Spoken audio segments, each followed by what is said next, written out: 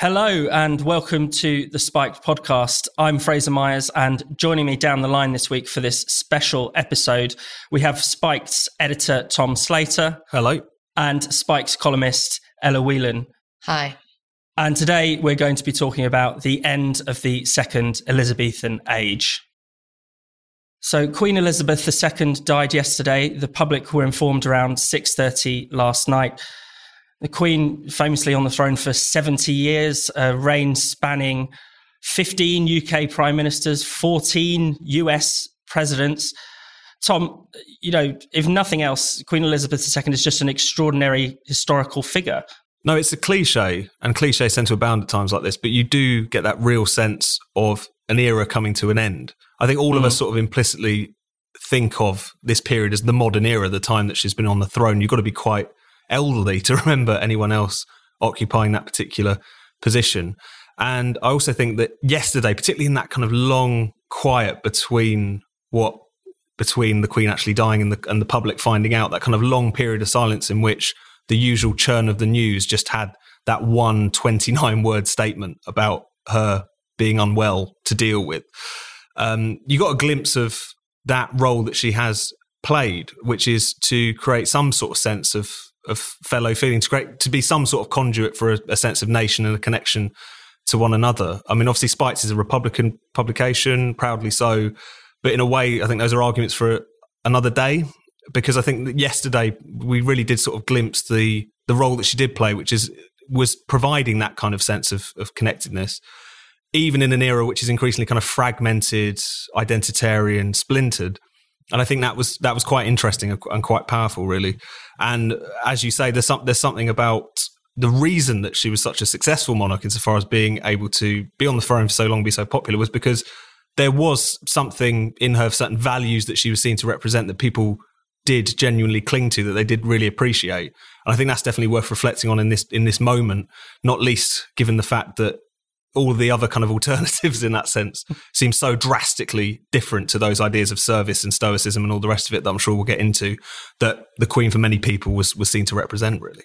Yeah, Ella, this is someone who ruled for 70 years and you could not even know most of her opinions on anything. She really kept her views close to her chest, despite the fact, living through the post-war, the Cold War, the, post-Cold War era, COVID. And we live in a time when, you're expected to voice an opinion on everything, confess your inner life to everyone, and yet she kind of remained stoic throughout. That's quite, an achievement, really. I think I probably come at things a little differently, which is, I think the interesting thing about the second Elizabethan age is how it marked such a shift for the monarchy itself. And that kind of historical context of the line of the monarchy changing. You had this significant move from the 1800s to the 1900s of royals realizing that they couldn't rule anymore in a way that they used to. But Elizabeth realized that in order for the monarchy to survive, it had to shapeshift into this role of public service, of duty. And she has managed to capture that and continue that for her 70 years of reign. Now, whether or not, the political context of that, I think, is interesting. And yes, Republican arguments are probably for another day. I think we should pay respect to the dead, no matter what or who they are. But I'm probably not willing to go the whole 9 yards of ermine. I think there's something interesting to say about what this means for the future of the monarchy, and whether or not her son Charles is going to be able to continue that sort of quiet stoicism. I think probably a lot of people are not so sure. Tom, I mean, obviously the Queen's stoicism invites a contrast with the younger royals in particular, not just Meghan and Harry, but even, William and Kate, and this sense that we have to all confess how we feel inside, the sense that we have to parade our vulnerabilities. That's something that she managed to resist.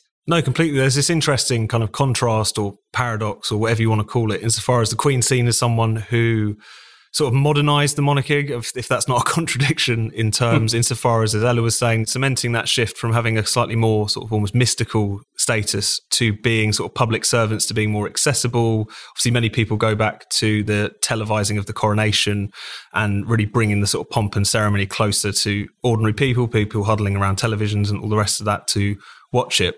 But also, particularly in the later years, that you see this kind of quiet revolt against what we're told are the new values of our age, which is soul bearing, which is letting it all hang out, which is kind of the self over some sense of public service. And in a interesting sort of way, because we're often told that those are the new values of the modern era. And yet in pushing back against those things, that's precisely the sort of thing that you hear people appreciate about the Queen. If you look at polls, etc., the word service is omnipresent today and is whenever there's discussions of Queen Elizabeth.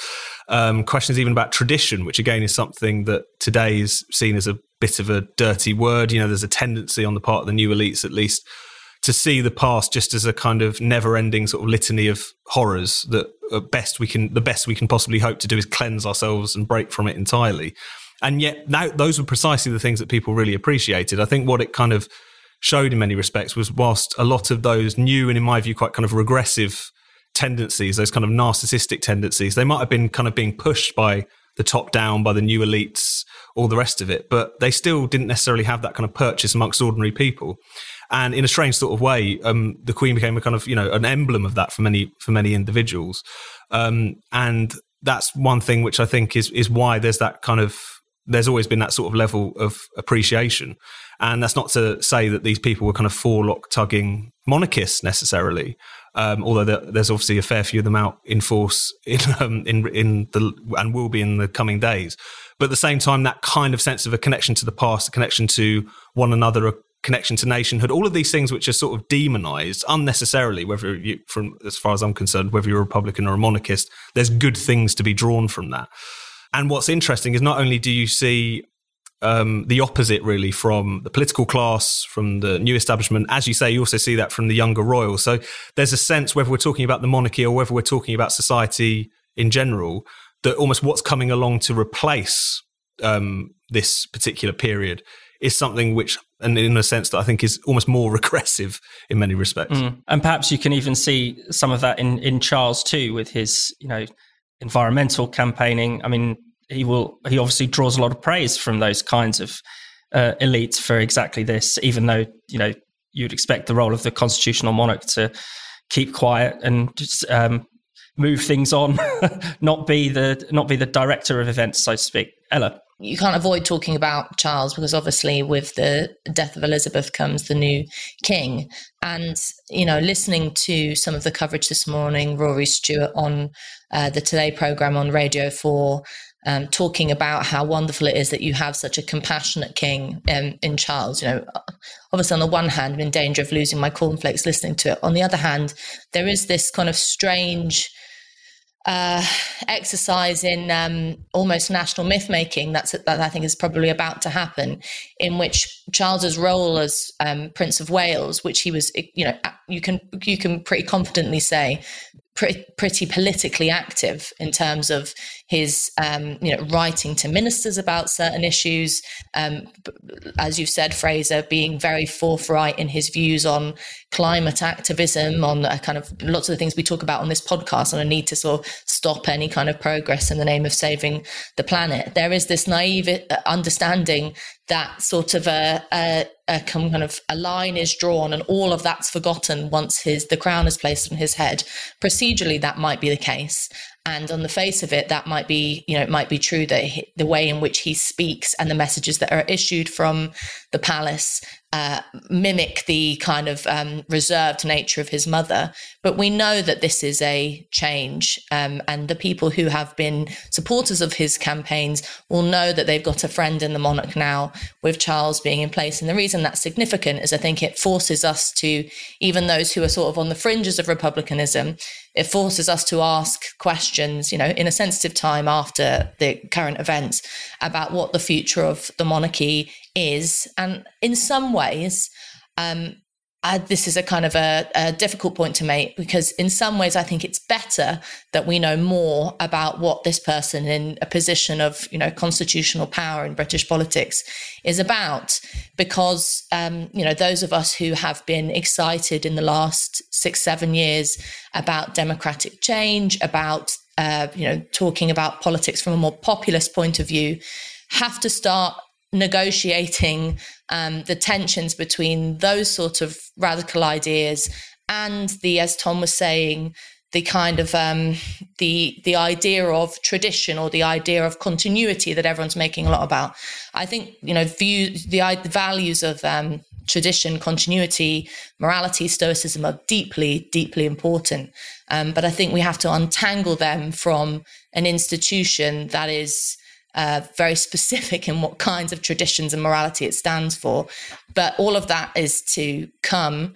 And I think having Charles as a king is going to provide is definitely going to provide material for some interesting political battles and soul searching. Tom? No, I take the point about the fact that Charles is going to be a very different sort of animal. And we all know that he comes into this with so much more baggage. We all kind of get that clear sense in which it's going to be a real kind of uphill struggle if he wants to kind of maintain what Elizabeth managed to carve out, which was that sense of sort of separation, all the rest of it.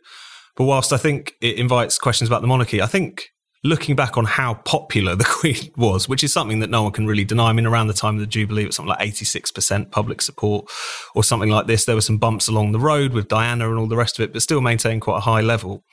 It also asked us to invite some questions about republicanism as well, not to question the principles of it, which obviously I completely support, but also just how naff it's become, how marginal it's become. Obviously, it's been seeing a bit of an uptick in recent years, particularly amongst the young, for quite obvious reasons, I think. But at the same time, it has remained on the sort of margins of political life in Britain, certainly for a long time. All of that could change quite quickly. You never really know. But at the same time, I think there's clear ways in which it has gone awry, a tendency towards sort of sneering at the pomp and ceremony and ordinary people's enjoyment of that, as if it's kind of treating them all as drones has been a bit of a tendency in recent years. And also, as we've been talking about a little bit, dispensing with ideas that they associate with the monarchy, but actually have more universal importance. They almost create the situation in which ideas around nation, around a sense of national fellow feeling, a sense of a connectedness to one another, but also to the past.